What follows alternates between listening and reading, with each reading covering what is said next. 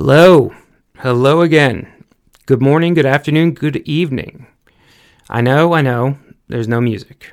I'm sad about that as well, but I've kind of figured out that it's probably the better idea not to use someone else's music on my podcast. So, while it's disappointing, we are where we are, and we march forward.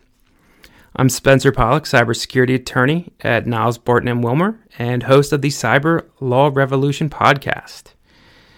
Glad you're back. I got to give a huge shout out to Insurance Nerds and Tony Canis for helping me spread the message, about the cyber law revolution. I encourage you to go check out Insurance Nerds and Tony Canis' LinkedIn page. They produce lots of great content. Tony is a very knowledgeable, passionate guy who I'm very excited to have on the program soon. So check him out and keep the questions and comments coming to me. I love them. I love all these questions and comments because they are challenging and they keep the discussion going. Call me at 443-381-3586 or email me, sspollock, that's Pollock, at nilesbarton.com. So today we're going to talk about two things. First is going to be the 0 hour, i.e. what you do when a cyber incident starts or a data breach starts. Second is, what do I do for a living? Because I seem to have a few questions that start with, well, Spencer, what is a cyber attorney? What exactly do you do as a breach coach? And do you work? Well, let me answer affirmatively for the last question. Yes, I do work, I promise you. So we're going to talk about those two things. They're definitely interweaved together. So jumping to the 0 hour. The 0 hour occurs when you open your computer and you see a nasty little note from a hacker saying, take a deep breath, step back, don't turn your computer off. We've got control of your systems. So what do you do? Well, I'm hoping what you've already done was weeks and months before that, where you've made your plan, where you crafted this data breach response plan, so you know how to handle it. Because what we know is that a data breach costs on average $3.86 million. But companies that have this plan to deal with a data breach, have the people there who are going to implement the plan and test it, save on average $1.2 million. So it's huge savings. And why is that? Why do companies that are prepared save? I want you to think of a data breach like a Class 5 tornado without a warning sign. You literally are hit by this tornado when you least expect it. But those companies that are ready for it and have the people in place are able to weather that storm much more effectively. So how do you start that process? Well, you need to start incorporating internal and external parties such as lawyers and cybersecurity forensics. You need to have specialized people who are going to help you draft these plans to figure out who needs to be involved, and they're going to show you how to run these mock breach roundtables to get you ready.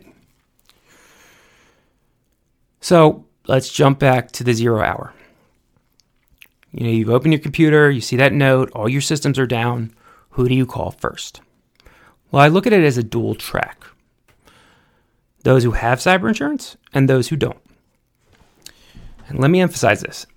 If you don't have cyber insurance, you need cyber insurance. I don't care how big your company is. I don't care where it's located. I don't care how many employees, how many clients, how much your revenue is. Get cyber insurance. It's not expensive, and it's going to save you hundreds of thousands of dollars if a data breach happens.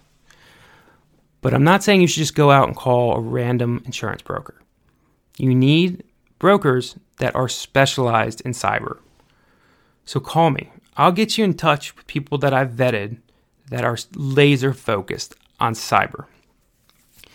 And that's because just like the law, cyber coverages are changing very fast.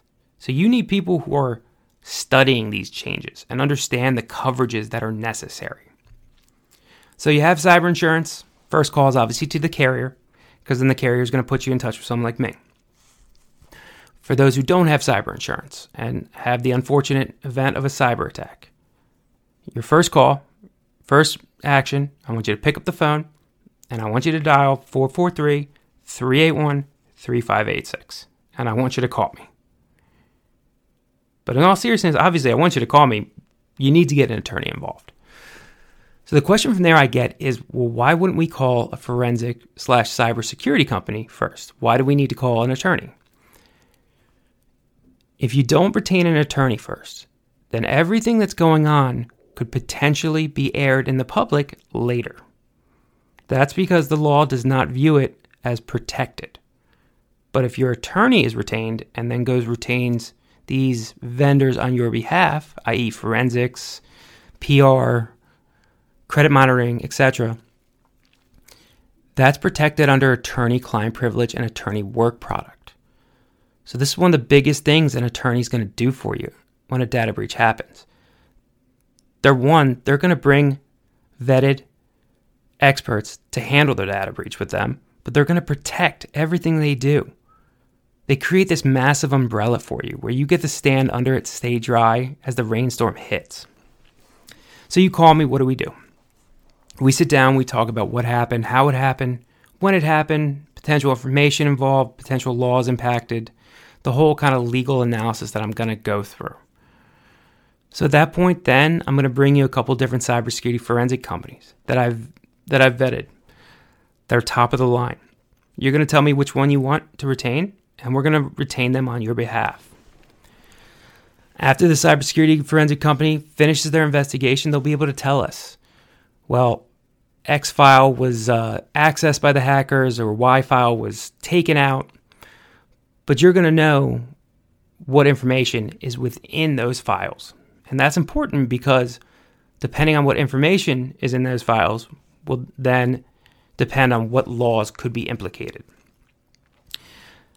So then we bring in a data mining company. Data mining companies basically are going to go through every file, every document, every email that was implicated or that was seen or taken by a hacker and go through it with a fine-tooth comb to figure out exactly the names of the people in these files and the information taken. Before they start that process, what I do is I sit down with them and I help them craft the list of terms that I want them to be looking for. Once again, we need to make sure we're looking for every potential definition, term, in all the variety of different laws. Social security numbers, health information, medical, biometric, email with password, all these different terms that could hit a law. So after they finish doing their investigation, they give us this lovely report that's got the names of your clients or employees that were impacted and the information that was impacted. So from there, then I start my giant nerd process, i.e. my legal deep dive. I take all that information and I go through every location where these individuals live to figure out if the law is implicated. So to give you an example, let's say client X lives in Florida and his social security number was seen but not taken by a hacker. Well, we know under the Florida law, social security number could most likely is implicated, and we know that the hacker only needs to see it. They don't need to take it. A lot of laws are see and take, but Florida is unique. So we know that we probably have to deal with the Florida cyber law. Maybe client Y lives in Maryland, and it was health information. Well, we know under the definitions in Maryland that health information is included in that law. So we know that's implicated. So we go through every state where these individuals live, every country, to figure out if the law applies. Based on the definitions, based on the test they put forth, based on whether or not it's a breach under that law. So once we determine the laws that apply, then we figure out how to do notification. So once again, notification is going to be based on what law is implicated. So we need to figure out how quickly we need to get the notice out. And every state, every country is different. So we figure out how quickly we need to get it out, and then we craft what is on this notification. Each law is going to give you a different standard about what you need to include. So I make sure we're including the necessary information.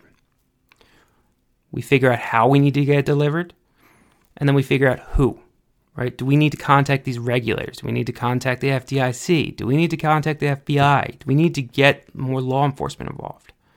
I help coordinate all of that and figure out how to get you compliant. And then after that, after we send those notifications out, I wait. And I wait with you.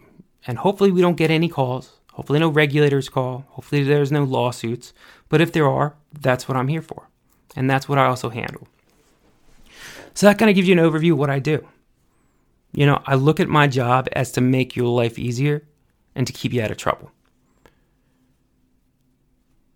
I keep you compliant, and I just try to get you back to doing what you do best. Servicing your clients, producing your products, running your business, and really trying to take the stress out of this very stressful situation. So that kind of gives you the broad scope of what I do. We'll do more deep dives moving forward, but I wanted to make sure anybody who had those questions knew that I actually do work and I actually do legal functions within the cyber world. Send your questions, comments. Love to keep discussing it. Call me, 443-381-3586, or email me, sspolick, that's Pollock, at nilesbarton.com. Thanks for listening, and can't wait for the next episode of the Cyber Law Revolution. Have a great day.